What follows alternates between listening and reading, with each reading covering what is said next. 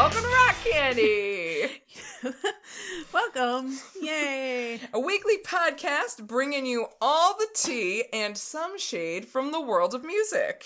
Or a lot of shade. Yeah, I mean a lot of shade. Probably I just wanted to be nice about it. I didn't want to untuck in front of everyone before we even got through it. I'm making references. We are your two Glamazon hosts. I'm Maggie. And I'm Ashley. Hey, kitty girl. Hi, kitty girl. And as you can tell by all the references, or maybe you can't tell, and that's fine too. You will learn. Today we're talking about RuPaul. Yay. You better work. Cover girl. Work it, girl. Give it 12. Do your thing. On the runway. We're not sorry. You're welcome. That's what we mean to say with that. That was good. That was real good. You better work. And we're gonna work tonight. Mm-hmm. And helping us to work tonight, our beer of choice, is Dew Claw's Sweet Baby Jesus. Due to the fact that it's brewed with peanut butter.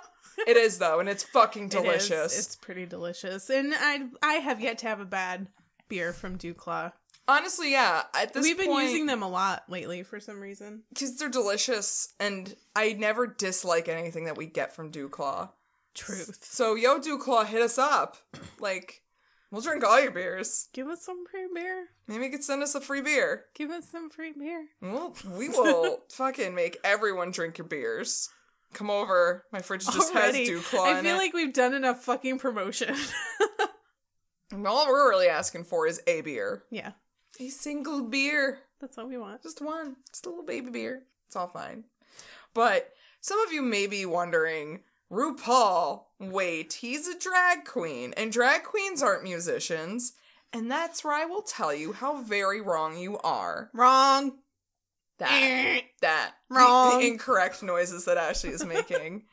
If you've ever seen a drag show, then you know how important music is to the performance. Most of the time they're lip syncing to a selected song and trying to convey their drag persona through it. And some people might go more pop electronic, some go a little punk rock, and some just do some real crazy out there performance art shit. And a lot of them base their looks on some musicians too. Exactly. Like, that's a super big thing. Yeah, their look, their persona, a lot of it does revolve around music. That's just the first level, though, of how important music is to drag. These bitches are onions. They got so many layers. Ooh. You like that? Yeah, that was a good one. Let's saute this shit. Because that is the only way I will eat an onion. Aw, onions are good. Gross. They're gross. And I will say for the record, most of my research came from RuPaul's very own biography called Lettin' It All Hang Out. I will say it was published, I think, in 95, 96. Wow, that was a long time ago. Long time ago. Damn, girl. But it has a lot from where he came from. So it's pretty good. I would highly suggest it. There's pictures, too. I like pictures. Yeah, I'm that person. Pictures help when you're doing research. I make the scrub-ass mistake of constantly picking up the book to read for my episode, like, the week before, instead of, like, 2 or 3 weeks before. We are not good at getting ahead of ourselves with the research. We are procrastinators. We have very active social lives. Very active. And we do not plan accordingly. No. Not at all. I think we're getting a little better. I'm getting better at pulling my shit together at the very last minute. Which is something. That's what I'm good at. It's something. Which, honestly, that's what college prepared me for. Because by the end of college, I was pulling out fucking PowerPoint presentations with 25-page reports and a presentation and all that shit. I would pull all-nighters for my art projects because I fucking hated doing them. Yes. You're right. 100%. Yeah. I specifically remember doing my final art theory project, like, fucking last minute with, like, slideshow and presentation and a whole fucking, practically a thesis, literally 2 days before it was due. It was good for you. Queen of procrastination over here. Yeah, I'm not great. I just feel guilty the whole time that I'm not working harder. But so when I picked up this book and I saw there were pictures, I got really excited because that makes it a shorter book. I would feel bad more than I do if I wasn't not doing notes because I wasn't doing something fun. Right. But I'm usually doing something fun. Yeah. I still feel guilty sometimes, though. Goddamn Catholic guilt. Yeah, I do. I feel guilty. Anyway, we digress.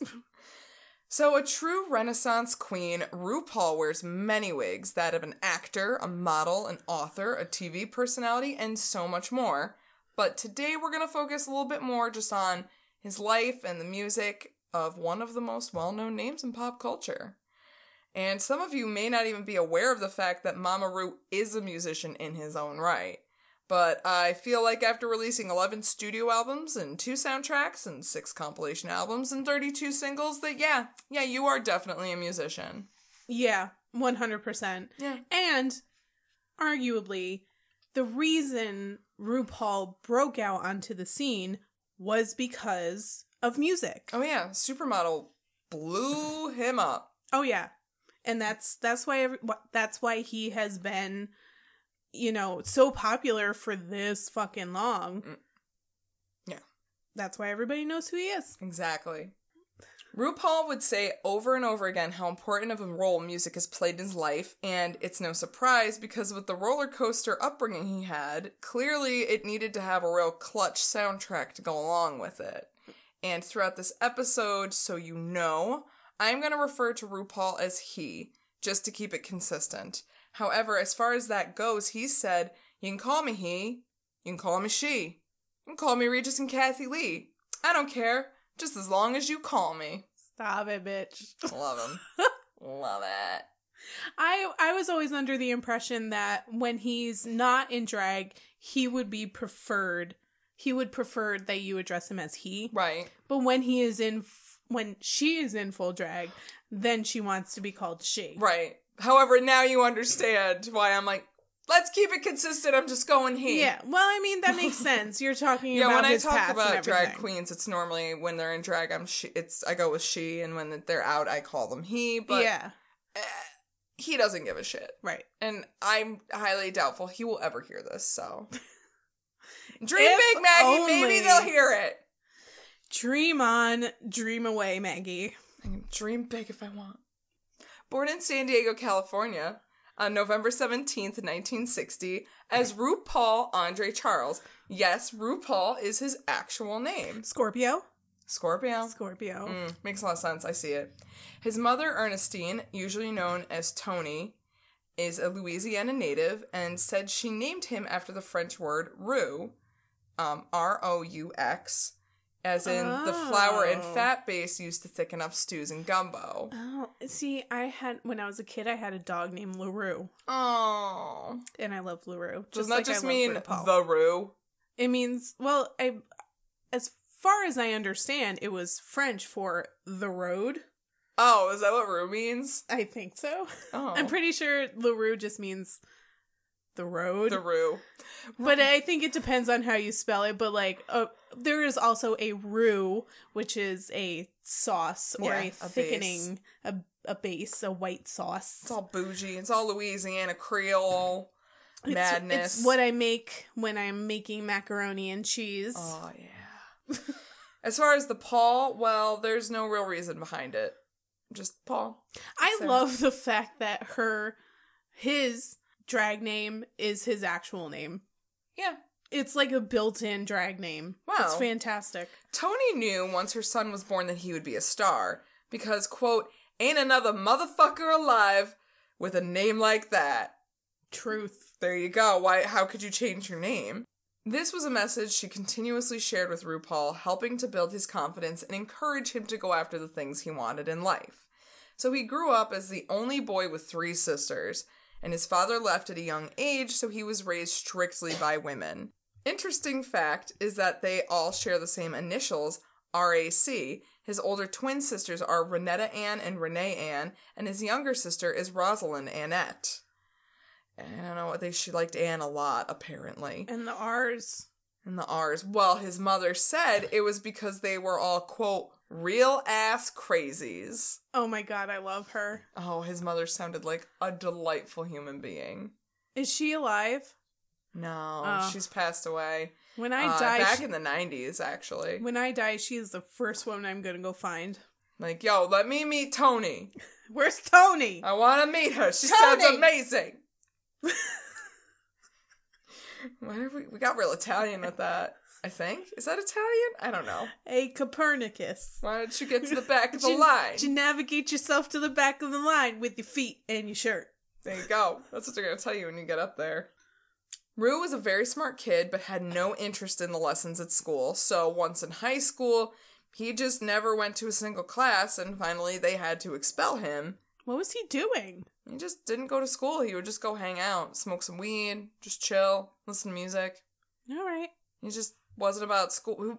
By the time he got to high school and realized he could do what he wanted, basically, he was like, well, I'm just not gonna go. Hashtag living his best life. Fucking seriously.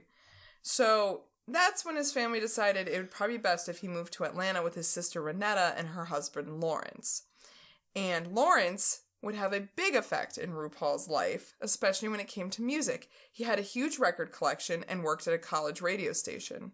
And one time he took Ru and his younger sister to LA to watch a taping of Soul Train, and later they ended up meeting Lil Anthony in a studio on Hollywood Boulevard. You may know Lil Anthony of Lil Anthony and the Imperials. They sang Tears on My Pillow. Oh. Nice classic oldie. Ru would always remember this day as his first taste of showbiz.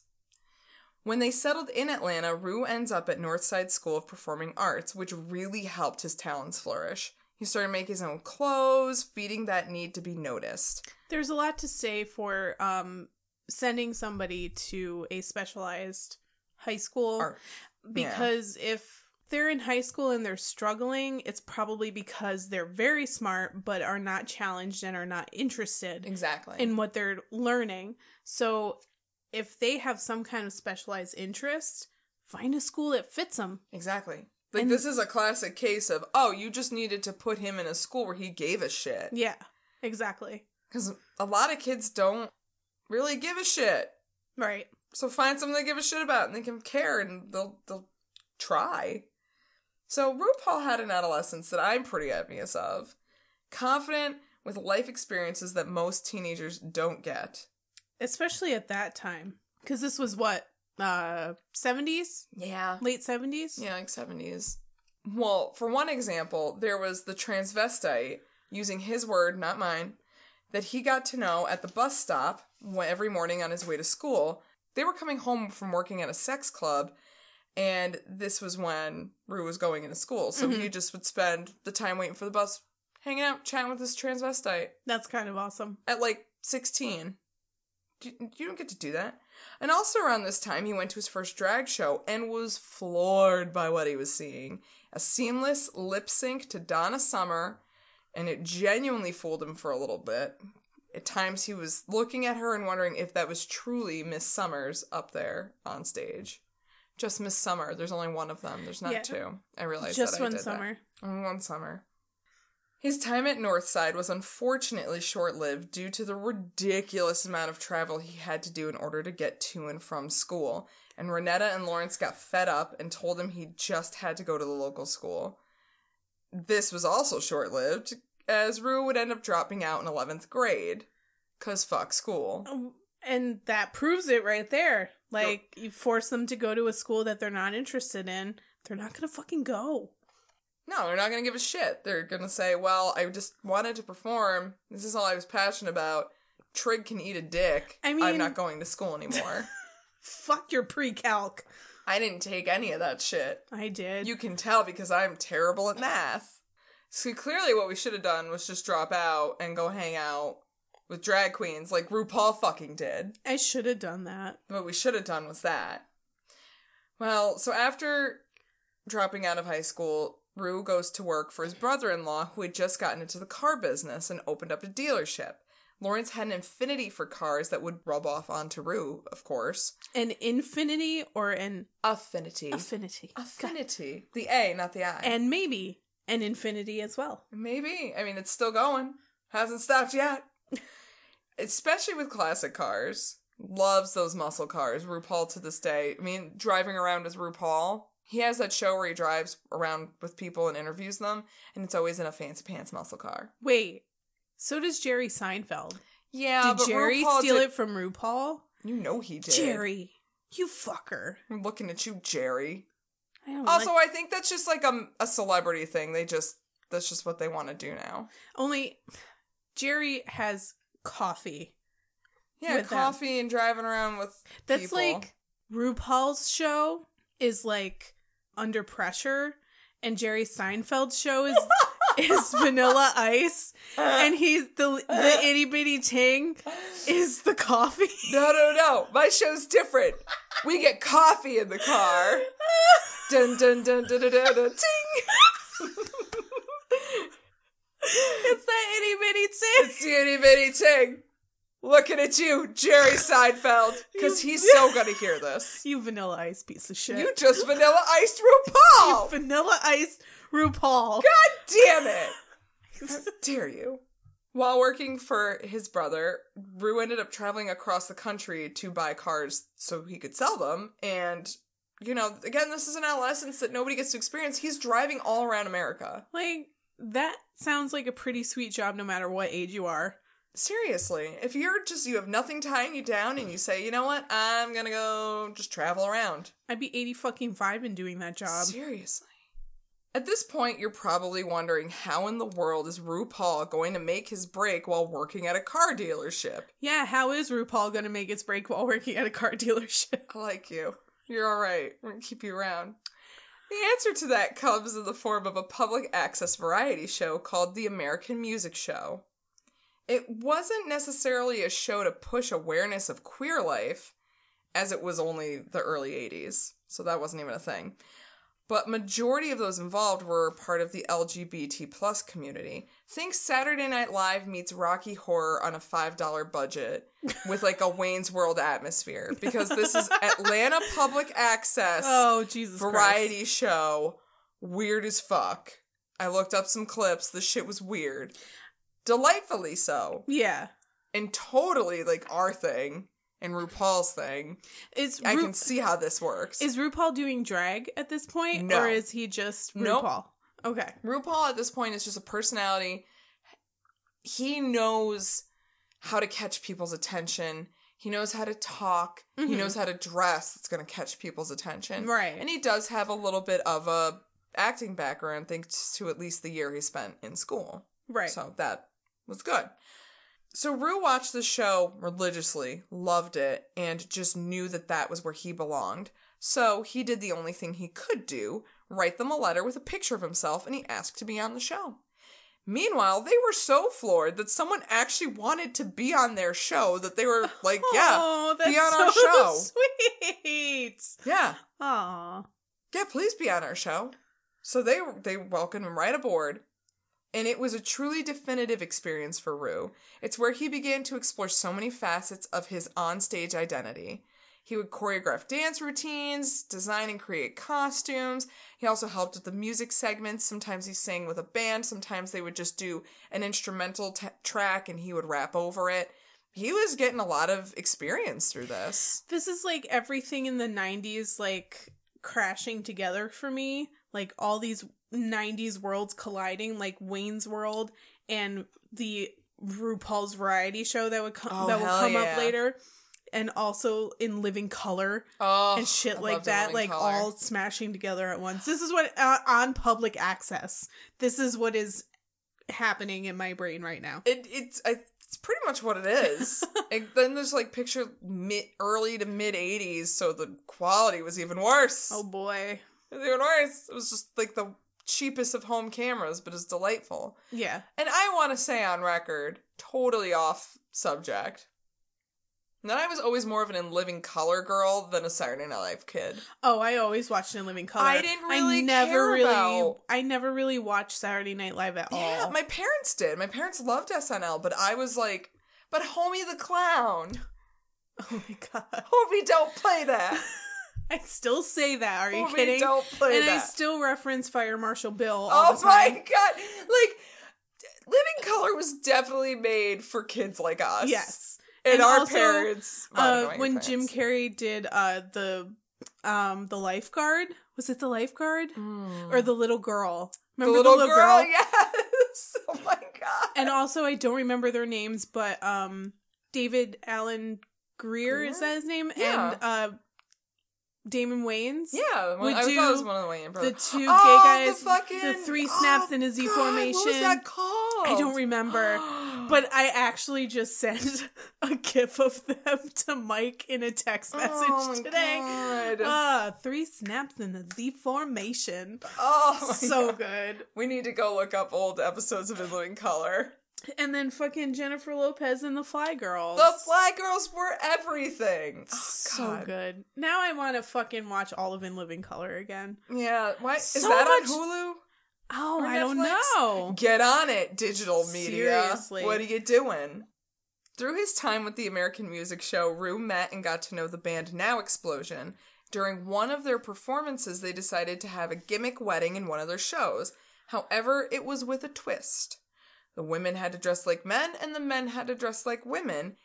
And it was here that for the first time ever, RuPaul shaved his legs, slapped on a wig, and donned a fancy dress to become a man dressed in drag. Yes. And this is when the heavens opened, and the angels sang.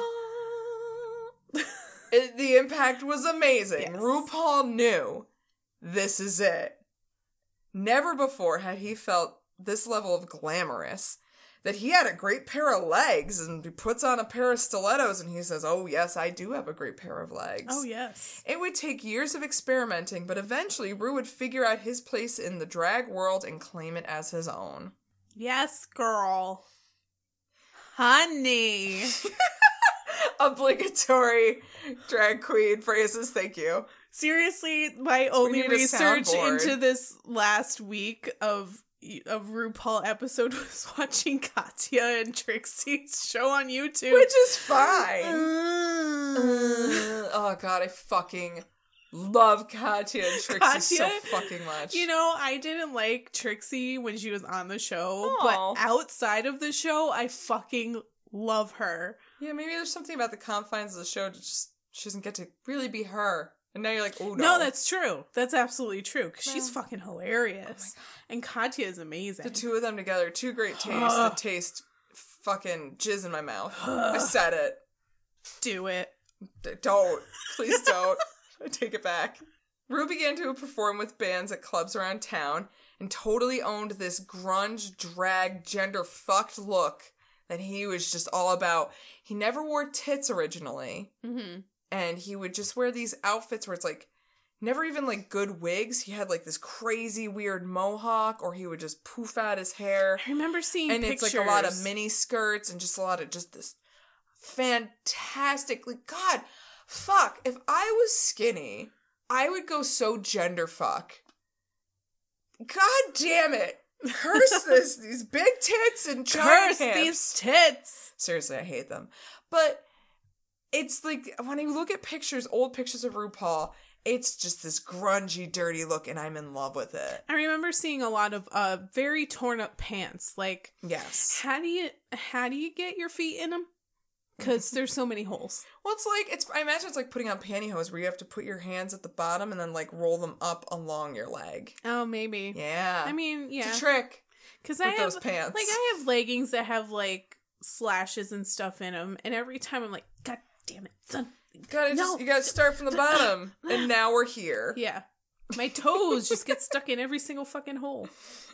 God damn these toes. God damn these toes. The shows that Ru was performing in were very Vegas style, complete with costume changes, and Ru even had a valet run up on stage between numbers sometimes, bringing a mirror and fixing his makeup before running back off. A gimmick that he took from a band that we've previously mentioned in another episode. Morris Day in the motherfucking time! Ooh, they're coming around here soon. Oh my god. And I didn't tell you about it. I forgot. I'll have to tell you about it when we're done. Well, you just did. Well, I mean, I don't know where it is. I We can't need to figure that out, though, because we need to see Morris Day. Because I kind of really want to see Morris Day in the fucking time. Oh, yeah. When we went to see Purple Rain, they showed the video. Yes. And a big part of the video was somebody holding up a mirror. Yep. So he could because Morris Day is beautiful. And RuPaul knew, I am also beautiful. All that performing must have paid off because in 1985, Funtone Records offered him a contract, and with that, he made his first EP, Sex Freak. There were only 6 tracks, and it ran a little over half an hour. But in retrospect, he does wish he didn't call it Sex Freak. Yeah, that's kind of a bad name. It's mainly because it wasn't meant to be interpreted as someone who was a freak for sex. He was supposed to have it represent him as a sexual oddity. So it's not like sex freak, like I want to bone all the time. It's sex freak, like gender sex freak. That could be misconstrued. Easily was. Maybe gender freak. Yeah, I mean now. But also that doesn't sound as good as sex freak. Also, it was like 85, so it's like, I don't know. While there was mild promotion, it didn't really go anywhere, aside from the underground. Mm-hmm. Obviously, we've never heard of it. I didn't before I researched anyway. In 87, he starred in the incredibly low-budget film trilogy Star Booty. It was about a federal agent who fought crime and got entangled in complicated romantic scenarios, all while in drag. Oh, boy. Yup. Supermodel turned detective, basically. And of course, it was made on a $0 budget, just released on home cassette tapes. But you can still actually get it on DVD. Oh, I kind of want to watch it. Yeah, I think it's 80s camp delightfulness. Oh, yeah. And of course, RuPaul does the soundtrack for it. Mm-hmm. So, more exposure, more chances for him to get his music out. It was recorded in 3 days over Memorial Day weekend. And he went to promote the music in Manhattan at the New Music Seminar while wearing nothing but football shoulder pads, a jockstrap, and thigh-high boots. Needless to say, garnered a bit of attention. The cops tried to kick him out, and the people actually were like, "Nah, man, he's fun. Don't kick him out." And when was this? 87? So, I mean, New York City wasn't doing that great. Yeah, they're a little sketchy. It's a little sketch. This makes sense, you know? Because was this Times Square? Oh, I don't know exactly where it was. But it was the city. And, but still, yeah, that's what you saw in New York City. Around the end of the 80s, RuPaul was getting sick of the same old ins and outs of Georgia, so decided a change would be in order. And with that, he moved, of course, to New York City. And like all who go to New York for fame can attest to, shit was not easy. Yeah. New York City was rough. New York City is still rough if you're trying to make it. If you didn't notice, there's a lot of people doing the same thing. Yeah, we're all just trying to make it in this big old world, kiddos. It was hard to book gigs without being in the right crowds, and Ru is known for not playing the ass-kissing game. And be a lot of like, oh, you suck this guy's dick, you get a show, and Ru's like, well, I'm not gonna do that, so I guess I'm not getting the show. He would go back to Atlanta for performance opportunities because whenever he got something in New York, it was pretty short-lived. Mm-hmm. So he was bouncing back and forth between the two places a lot. He got so sick of this obnoxious game that he tried to go to London when a friend gave him a one-way ticket. But because he had no return ticket and no address of where he'd be staying, Customs got real personal with searching his belongings and his person. I think they managed to find just a single seed of marijuana or some resin, and with that was enough to just boot him right back to America. What? Yeah. That's weird. They sent him right back. They're like, no, pip pip cheerio, get out of our country, bye. Wait, so he made it all the way to London, and then London Customs it was London Customs kicked him out. Yeah, so didn't really get to do anything there. Not really feeling welcome in New York City any more than he did in London, Ru just plane hopped. And eventually met up with his sister, and she brought him back to California. He spent some time with his mom, and then eventually he decided to try his luck in LA. Managed to land himself on an episode of The Gong Show. Right? Oh, I remember The Gong Show. Didn't even get gonged out. He performed a song from Star Booty for Salt and Peppa, that night's judges. Yeah. Ooh. Can you imagine that performance? Everything. Unfortunately, though, he did lose to an Elvis impersonator. What? That is so fucked up. Nowadays, yeah, but I imagine the 80s. Because then Elvis died in the late 70s, early 80s, and that's when Elvis Mania was real fucking hot. I don't remember. I was like 4. I don't know. I don't know what was going on. It's fine. What's an Elvis? But even that wasn't enough to get Ru the breakthrough he needed. After months of being kicked out of friends and family's apartments throughout LA, he was at the end of his rope and considered taking his own life. But he thought of his mother and how sad that would make her. And he thought about Oprah and all of the adversity that she made it through and decided that he just needed to go home and start from scratch. I think about Oprah a lot, too. See, I never think of Oprah. A lot of people give Oprah shit. I like her. I don't dislike her. Like, I don't understand why anyone give her shit. I don't either. I have, like, no qualms with...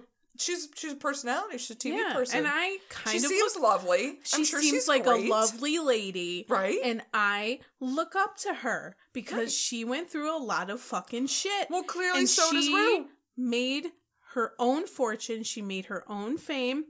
Good for her. And also while being a black woman in America. Exactly. So, think about it. So I guess if you want to take a page out of RuPaul's book, if things seem bleak, just think of Oprah. Think of Oprah. Hashtag think Oprah. Yeah. I like that one. Let's go with that. After some coaxing and bribing, Ru's friends convinced him to come back to New York City. From then on, he upped his game to the max. He knew he had the talent, he had the skill, and he just needed to show it. So he started buying wigs, wearing tits, making dresses, and became a true pageant queen. And did it pay off? He was getting consistent work, dancing and emceeing at clubs, and finally could afford an apartment with his other drag friends. Now he was performing pretty consistently and had gotten his lip sync routine down solid. He actually practiced it, made sure it was good to go, and at the time his most famous number was If I Could Turn Back Time by, obviously, Cher. Of course. And in his book he said, not a lot of queens were doing Cher at the time, which surprised me. So when was this? Late 80s, early 90s. Okay, I mean, yeah, I guess I can see it. So when did I Could Turn Back Time? I think that was 88 or 89. Okay, so I would say that became kind of a novelty thing at least a few years after that. I would say mid to late 90s, that became the novelty thing. So what you're saying is Ru had amazing foresight. Yes. That's exactly what I'm saying. But, I mean, yeah, like, making fun of Cher or, like... Paying homage to Cher or... Is it homage? I don't know. We're not going to have the cacophony debate again. I still have never heard anyone else say that word but you. I say homage. I said homage. Come for us! Anyway, but yeah, like, nobody has been... No, at this point, I don't think anybody really was doing that, but it was a thing later. And soon, more doors started to open for him. He was asked to perform at more A-list events, started kind of, meeting more people, started being seen by the big leaguers, so to speak. And of course, if you get seen by A-listers, then they might ask you to do some work with them, which is how RuPaul landed himself a spot in the B-52's music video for Love Shack. Yes! Oh my god, that's a drag queen in the background. It's RuPaul. Oh, she's fantastic. God, so good. I love, like, late 80s, 90s RuPaul. Yeah. She looked like a Barbie. It's funny, actually, though. Like, I don't know. There was a bit during the RuPaul show, and she wore those blue contacts a lot, and I didn't like those. Those freaked me out for some reason. Yeah. It was like almost too unattainable, like too untouchable. Yeah. When she took them out, I was like, okay, we're fine. I don't know what it is about having the blue eyes and the blonde hair that freaked me out. Yeah. I think maybe... I shouldn't say freaked me out. It just was different. She kind of looked like an alien. Yeah. When she did that. But, like, in her videos and stuff, she looked like a Barbie, and it was fantastic. That's true. That's a good point. Oh, my God. Yeah, actually, the supermodel video. You're right. Oh, my God. I loved it. Success began to pour out smooth for Ru. He was named Queen of Manhattan and was asked to perform at Wigstock, which, is the drag equivalent to Woodstock in New York City. In case you didn't figure that out by the fact that it's called Wigstock. Fun fact, Kate from the B-52s Yes. has a, like, trailer park motel Oh, yeah. in Woodstock, New York.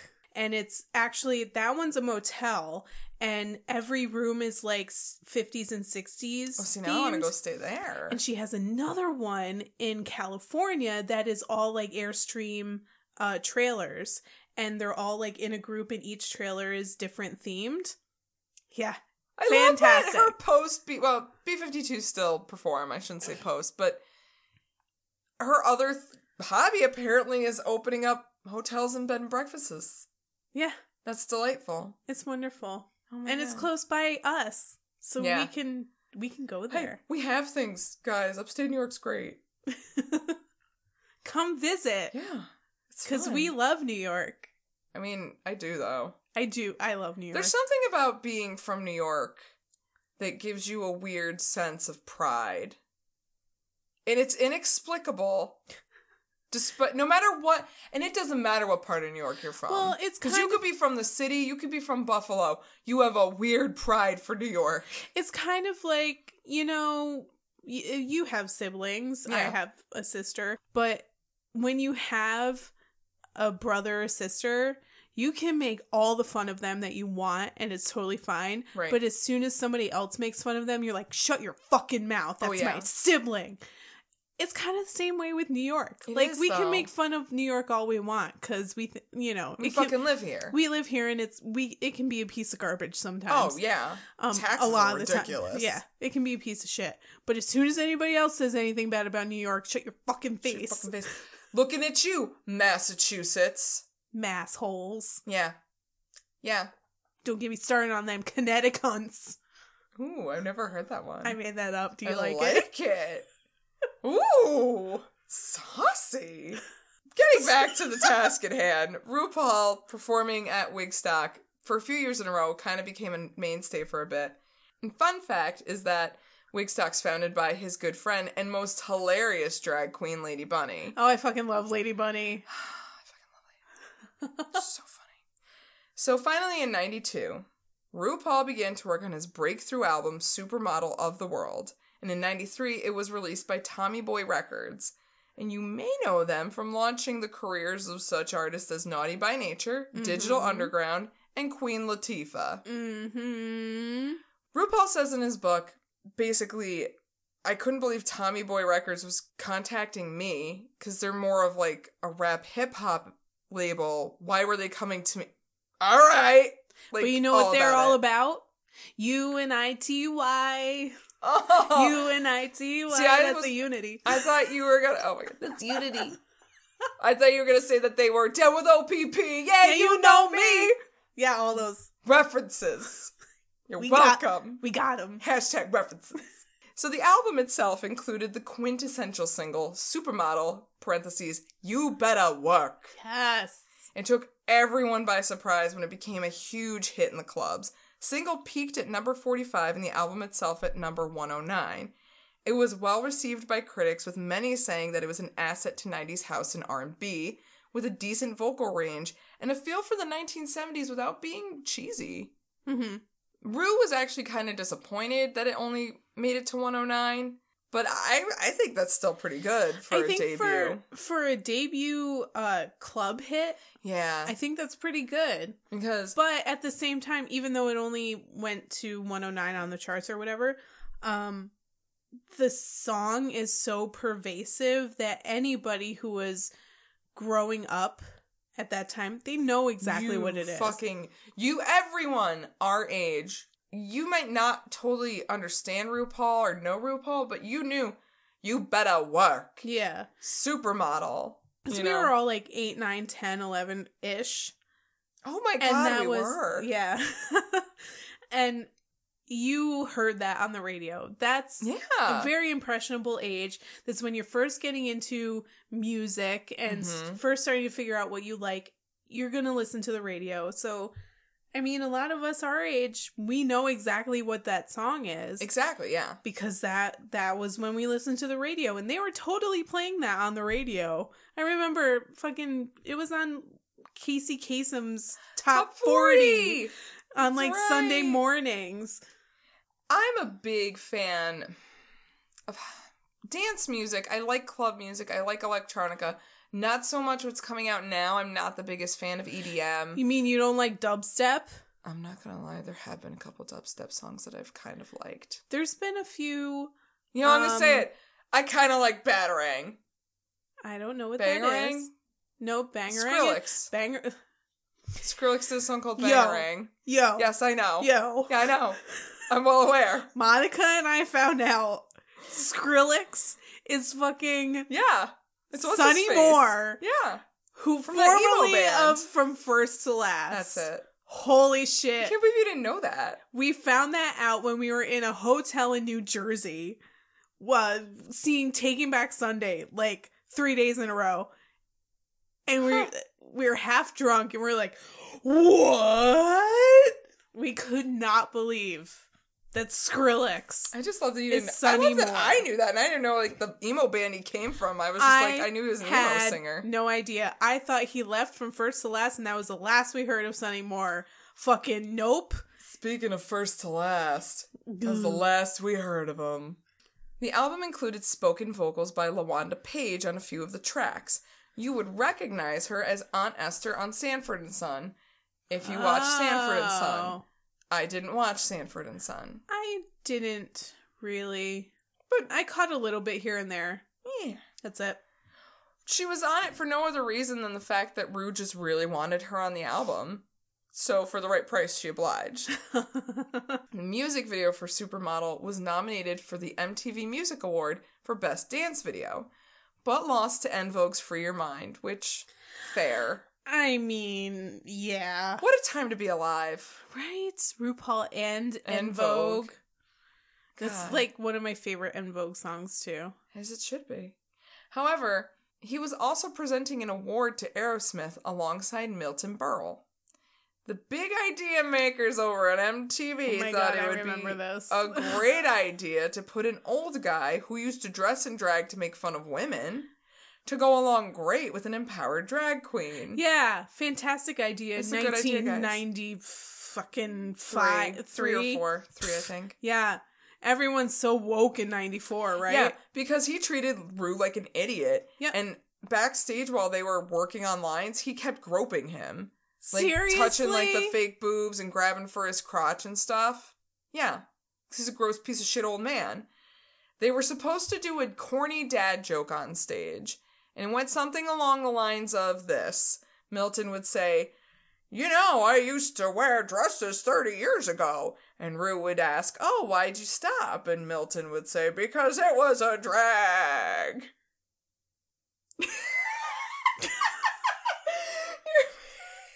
You have a severe face right now.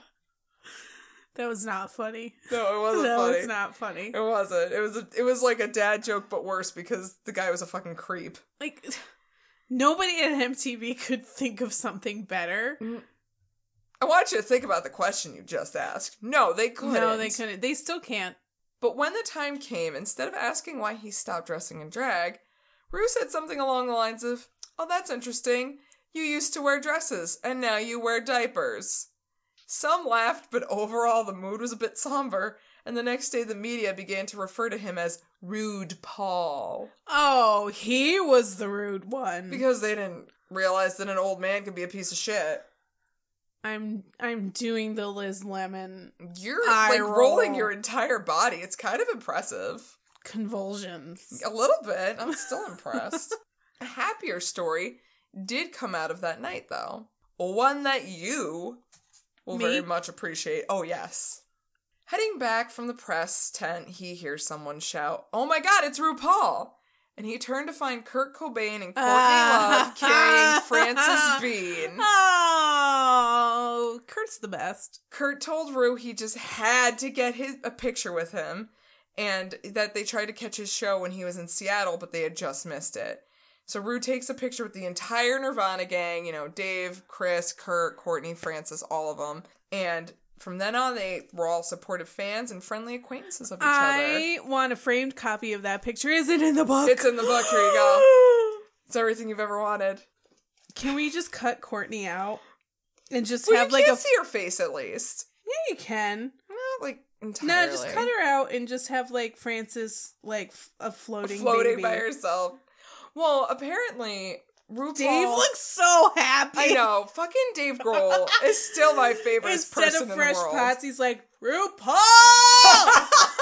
Yes! Oh, God, if we ever meet Dave Grohl, which would never happen. If but I if it do, did, he's one of can the... you, instead of yelling Fresh Pots, can you please yell, RuPaul? Can you just do that for us just once, please? My promise is not a motherfucking RuPaul in this room. Not a fresh fucking RuPaul! That's it. RuPaul actually became on pretty friendly terms with them, though, because he ended up having lunch with Courtney once, and they were on SNL at the same time, Nirvana and RuPaul. So he actually ended up videotaping, singing We Wish You a Merry Christmas, I think, for his show, the RuPaul show. Oh, that's kind of cute. And it was really cute. And they're like, yay, we love RuPaul. It's really cute. You can find it on YouTube. It's fun. They were so woke. They were real woke. If anybody was woke, it was Kurt Cobain. Yeah. Except for the heroin thing. That wasn't the best decision. That's a bad choice. You made a bad choice. Bad choice there. Well, no one's perfect. Poby's nerfect. From this point on, no matter what, RuPaul had become a household name. Everyone knew who he was and understood the amazing camera presence that he presents. So it was only natural for a network to finally monopolize on it. In 1996, he landed a gig on VH1 called The RuPaul Show. Woohoo! It was a platform for him to interview celebrities, enact comedy skits, and have musical guests on to perform. All with his co-host and dear friend, Michelle Visage. I love her. I love Michelle Visage. God, they're two people to always aspire to be. She was in 80s or 90s girl group. Fuck! I just watched her video last night. It takes two to make a thing go right. It takes two to make it out of sight. And I was like, that's Michelle Visage. Yeah. So that song, God, it's like sensual. I forget sensuality. Like the band had a funny name. I can't fucking remember. It's something along those lines. But look that song up. That's Michelle fucking Visage. Yeah, she's fantastic. She is, though. But they had met back in the New York City club scene way back in the day because they ran in similar circles but never really quite connected. That was until they both had singles coming out around the same time in 93 and they met up with each other at a press event. And from that point, they ended up being paired up on a radio show. And that was pretty much where they realized, like, we go well together and we really complement each other. So when Ru ended up with his gig on VH1, he asked Michelle, come and do this with me. And according to Michelle Visage, when she said, oh my God, thank you so much for this opportunity, Ru was like, don't get it twisted, honey. Like, you make me look good. That's why you're here. And from there, I guess, their ride or die fucking friendship was born with those two, though. And it still worked. Sometimes when you're with somebody for so long, it kind of dies out. It has yet to die out with the two of them because they go through this. They go through Drag Race. They go through their podcast. They go through everything. They have everything. And so much. It still works. It does. So in 96, Ru had signed with Rhino Records to release his next album, Foxy Lady. And despite the success of Supermodel, this album did not chart on the Billboard 200. And critics said it was a valiant effort in trying to expand the pop sound, but there wasn't an earworm on this album like there was with the last one. Mm-hmm. And so I was just checking out the album actually a little bit, and I was a little disappointed that it didn't become better because there is a total earworm on this. I think it's the first track or second track, the song Happy. He records it with Richard Humpty Vision. Now, if you don't know who Richard Humpty Vision is... Oh my God. He is an amazing house DJ producer. I love house. I love house. I fucking love house music. Like, I'm talking 80s, 90s, early 2000s, Fatboy Slim, Richard Humpty Vision, fucking Eric Pride's, like, oh, God, that's some amazing house music. It's so good. You can always dance to it. I looked up the single Happy. I'm like, this is a great song. Critics are stupid. I mean, the only thing I know about what you just said was Fatboy Slim. And I can't stand Fatboy Slim. Wait, can you not stand like Rockefeller Skank and Praise You? Yeah, no, fuck those. Okay. Here's the thing. Maybe I'll do a Fatboy Slim episode because this is inspiring me. Those things that you know isn't what Fatboy Slim normally does. Okay. Like, that is his total... He understands, like, what's radio play and what's not.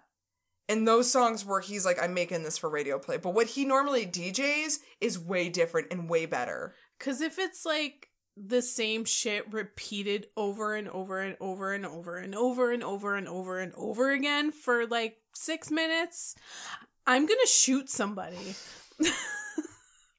Have you heard house music? No. I don't know. Have I?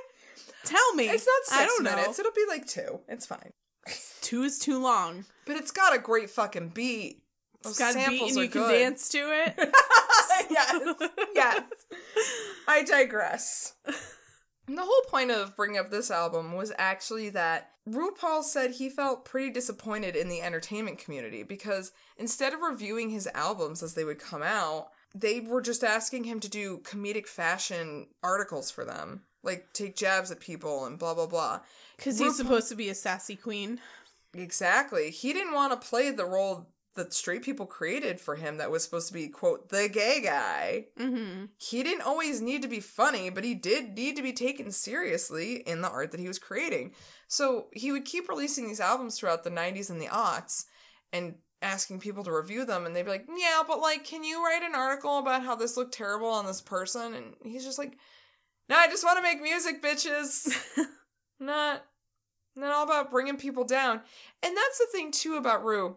If you really pay attention, he doesn't really bring people down. He tries to push people up. You know, his catchphrases are like, everybody say love, and love yourself, and treat yourself with respect. If you can't love yourself, how you gonna love anybody else? Exactly. You know, and this isn't no dig on Joan Rivers at all, but leave that stuff to Joan Rivers or Kathy Griffin. Like, that's because kind of their thing. It. Yeah. They're good at it. They're good at clocking somebody, but at the same time not looking like a total asshole about it. Yeah. So, leave that shit to them. Well, I think, at least with Kathy Griffin, I'm not so sure about Joan Rivers. They had a kind of an air of self-deprecation. Exactly. To go along with the fact that they were making fun of people. I think Ru took himself more seriously. Well, that's a funny thing, is I don't think Ru does. I think that was Ru's power, is that he doesn't take himself seriously. Well, like, in the sense that he takes his craft more seriously. Yes, that's fair. He has a sense of humor. He can make fun of himself. But what he does is a little bit more serious, and wanted to bring a little bit more seriousness to the whole drag thing. Exactly.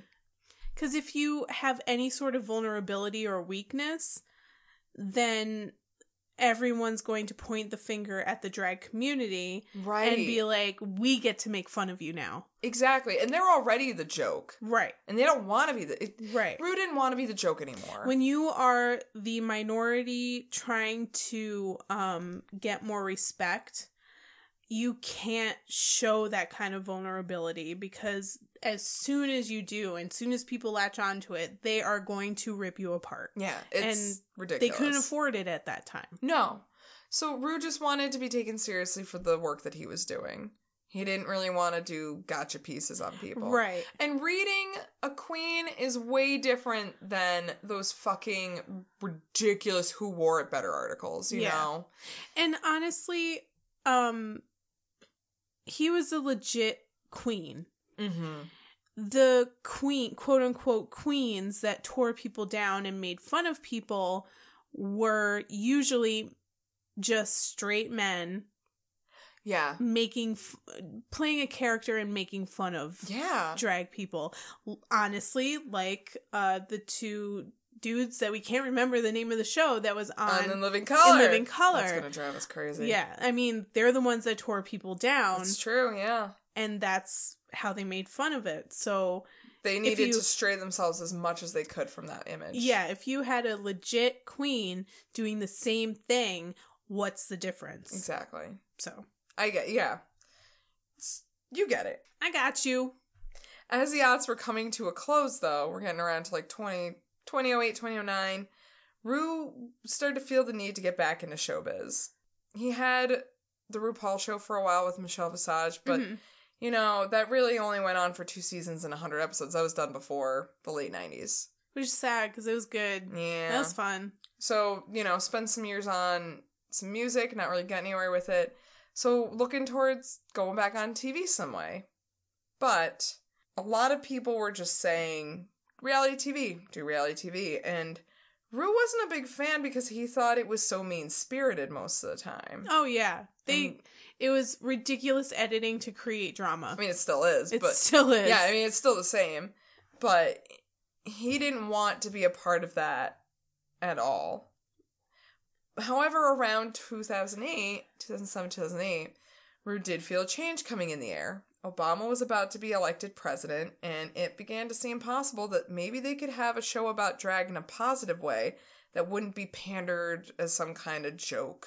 Mm-hmm. And you kind of started to see more LGBT characters on television that maybe were being funny, but were also supposed to be taken a little bit seriously. You had the L Word, you had Queer as Folk. Yes.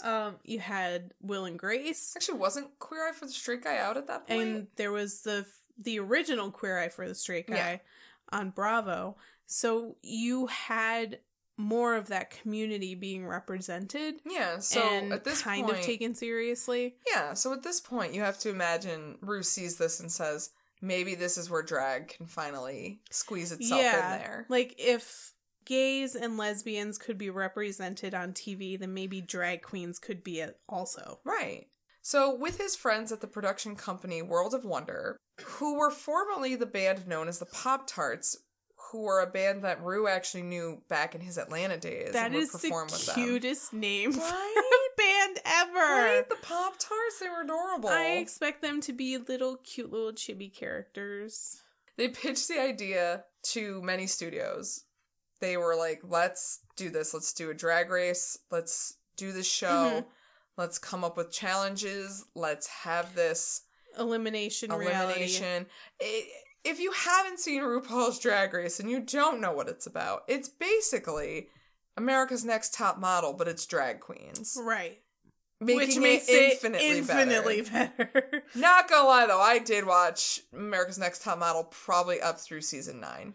Oh, yeah, I did too. God, it was fantastic up until that point. Oh, God, and so then... good. Once you get rid of Miss J, I was done. And Nigel Barker. Yeah. Oh, yeah. Once you get rid of them, I was done. Anyway. And but Janice Dickinson was on it for a while. Oh, she was real mean. But I loved she was her. Better, but she was bonkers. She was better than. She got some other chick later on, the Kelly something, and she was Kelly Catone. Twiggy was on there for a while, and then what's her name?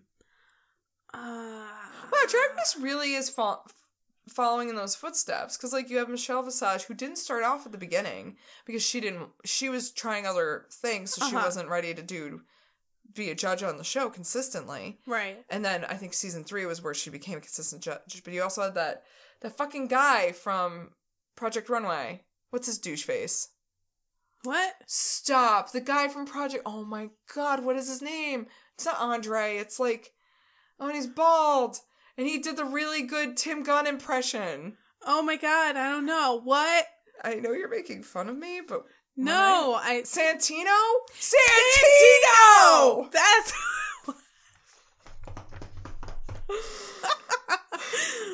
Fuck. Oh, yeah, he's bald on RuPaul, but on Project Runway, he had a ponytail. One way, Project Runway, he had a ponytail. This is like Muppet Babies for Project Runway.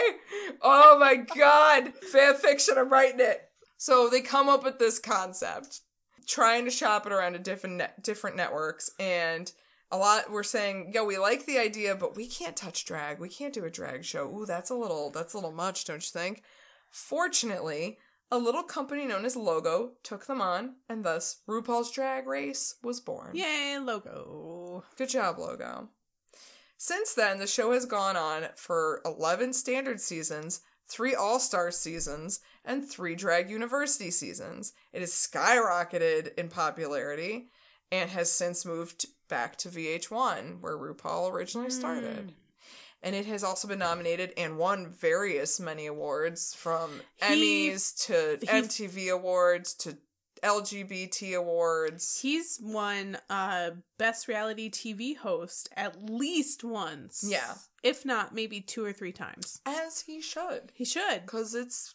Actually, I think this last Emmys he finally won for the first time. And he definitely deserved it because Jeff Probst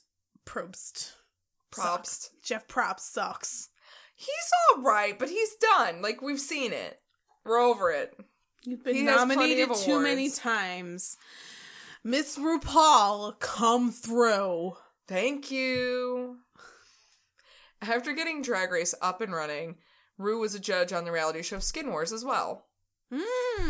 As we've seen, that's the only reason I watched Skin Wars. I told you to watch it, and you're like, this is a hot mess of a train wreck, and I love it. Oh, God, it's such a bad... It's so bad. It only lasted for 3 seasons. It's so terrible. It's so... Oh, the people are weird. Yeah. And the challenges are weird. Like, it's cool. Here's the thing. I do like...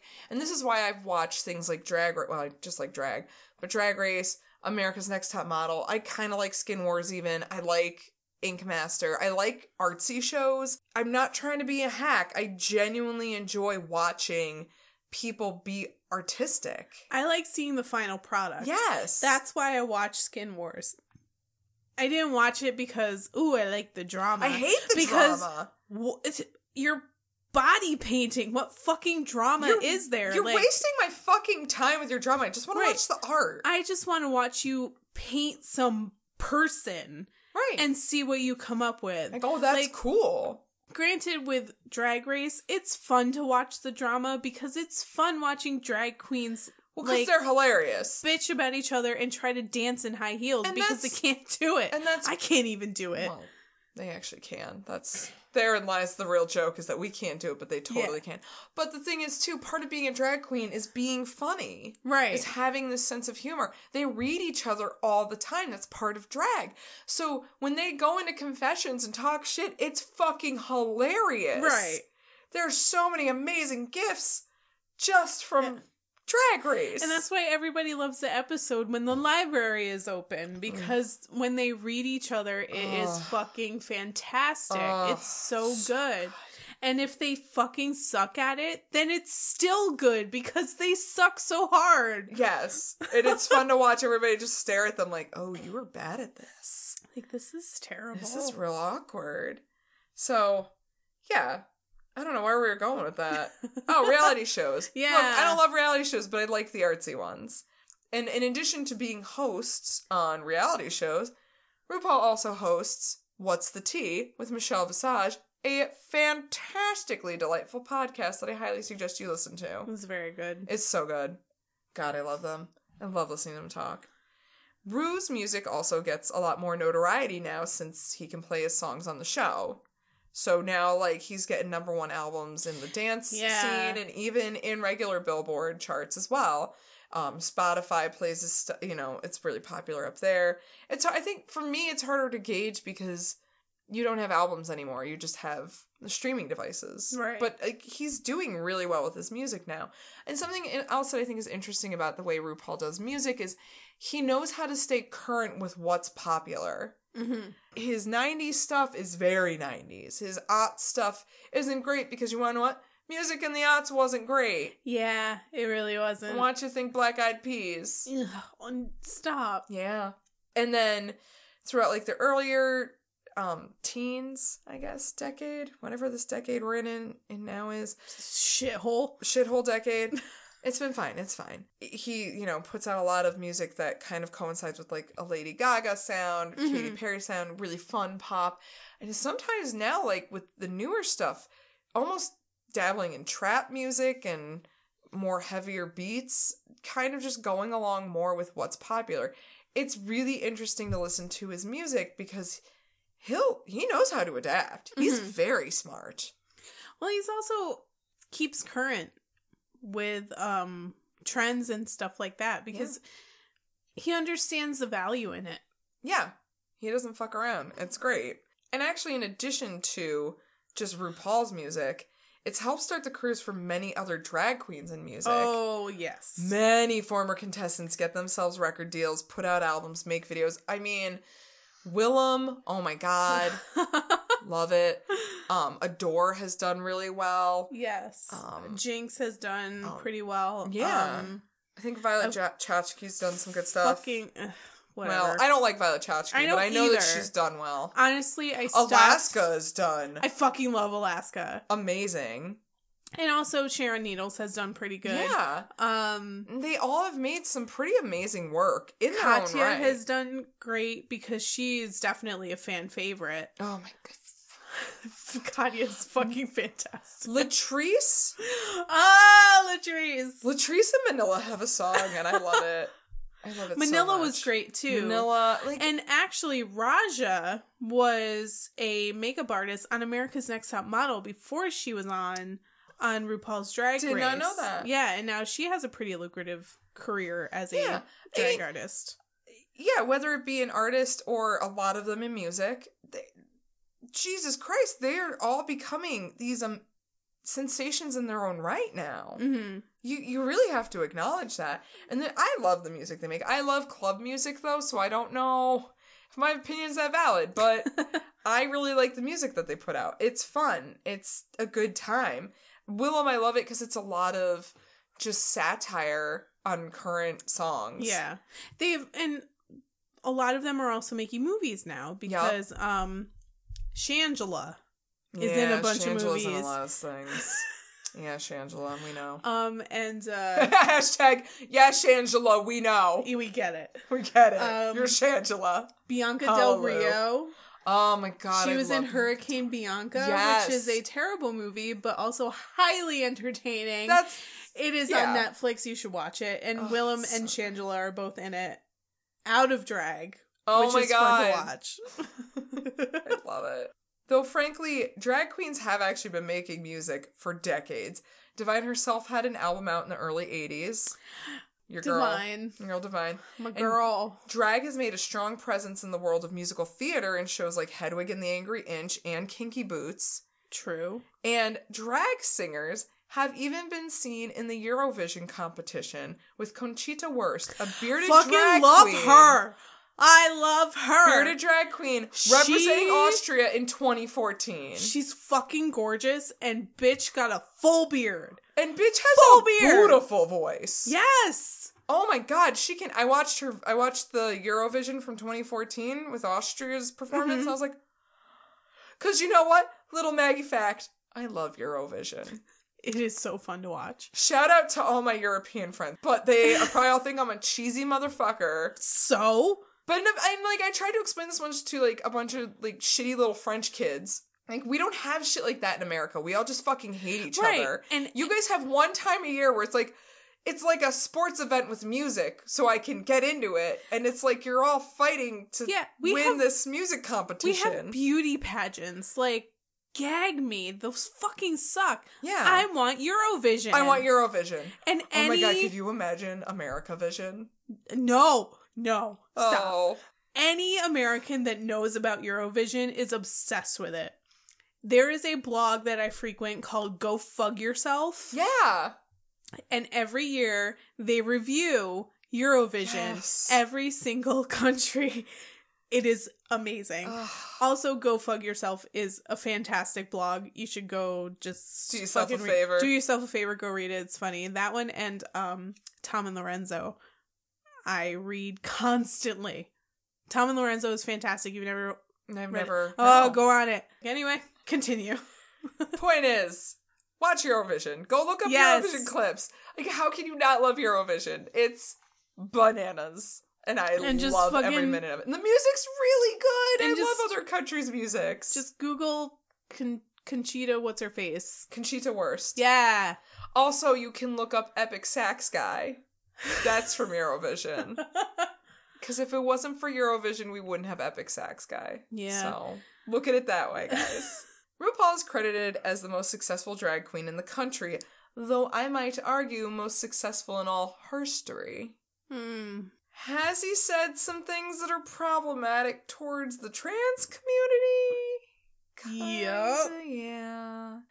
But I don't think this comes from a place of negativity. I really think it just comes from a place of still learning. Ru is older. And I don't think he's trying to be hateful or shitty. I think, things are changing rapidly, and sometimes it's hard to stay caught up. Sometimes it's hard to stay woke. And even the best of us might need a minute to figure it out. If you look at Ru, he does come around every time. It's not like he sits around and he's like, man, I hate trans people. He's never said that. It was really just a matter of he didn't think that full trans should be able to compete. Yeah. He compared it to athletes taking steroids. He compared a post-op trans woman competing on Drag Race to a person on steroids competing in the Olympics. You know what I mean? I guess I can understand that, but at the same time, it just wasn't. Yeah, it was not the right thing or way to say that. Right, or the right time, or it wasn't the right anything. No, to say. He should have just kept his mouth shut. Right, he for the time should have left it alone. And but he's not a hateful, shitty person. Like, he listens to people, and he does come around.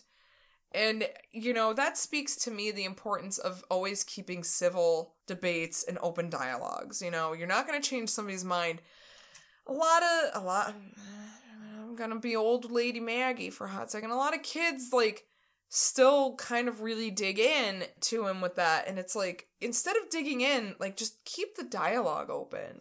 Let's have a conversation. Yeah. Because you're not going to win somebody over when you immediately just run them down. Yeah, I mean, if you just bulldoze, you can't bulldoze someone, an old school queen like that. Yeah, they're immediately going to dismiss you. I'm not saying that's right, but that's how people are. Right, and I know you want everyone to understand your point of view and come around right now. Right, but it's not going to happen with somebody she's in her 40s, 50s now. He's in his 50s, I believe. So he's in his 50s.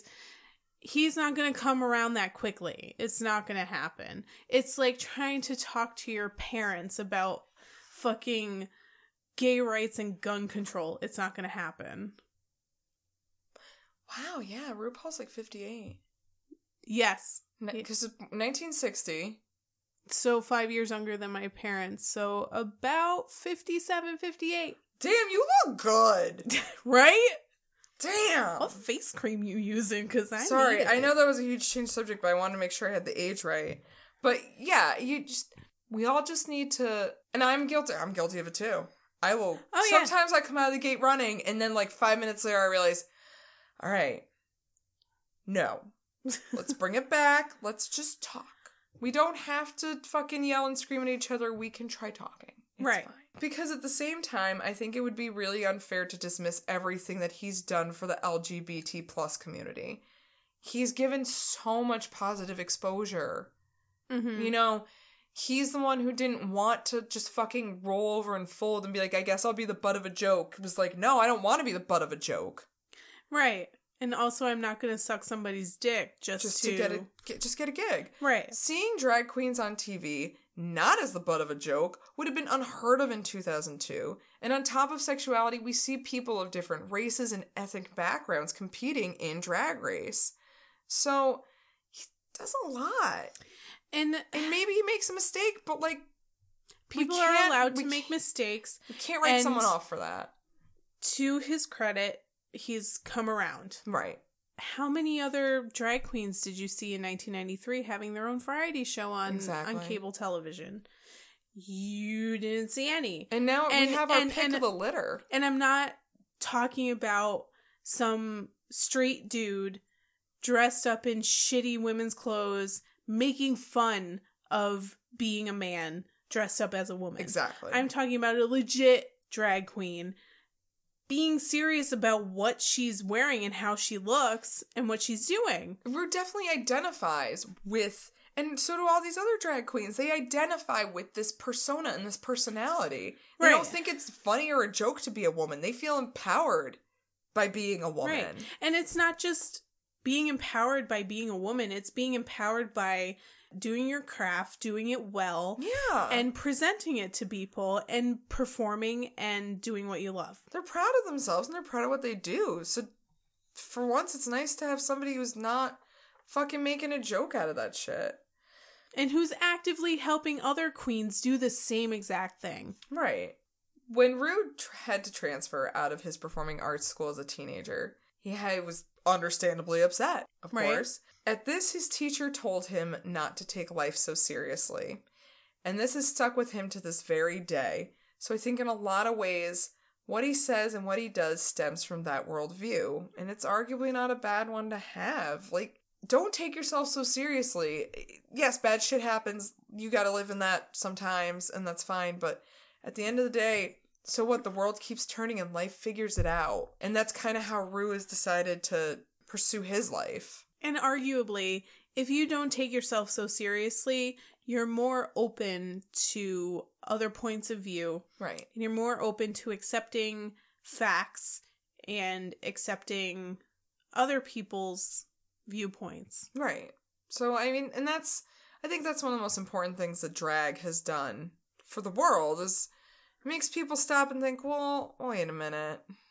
What is this really doing to me? How is this really bothering me?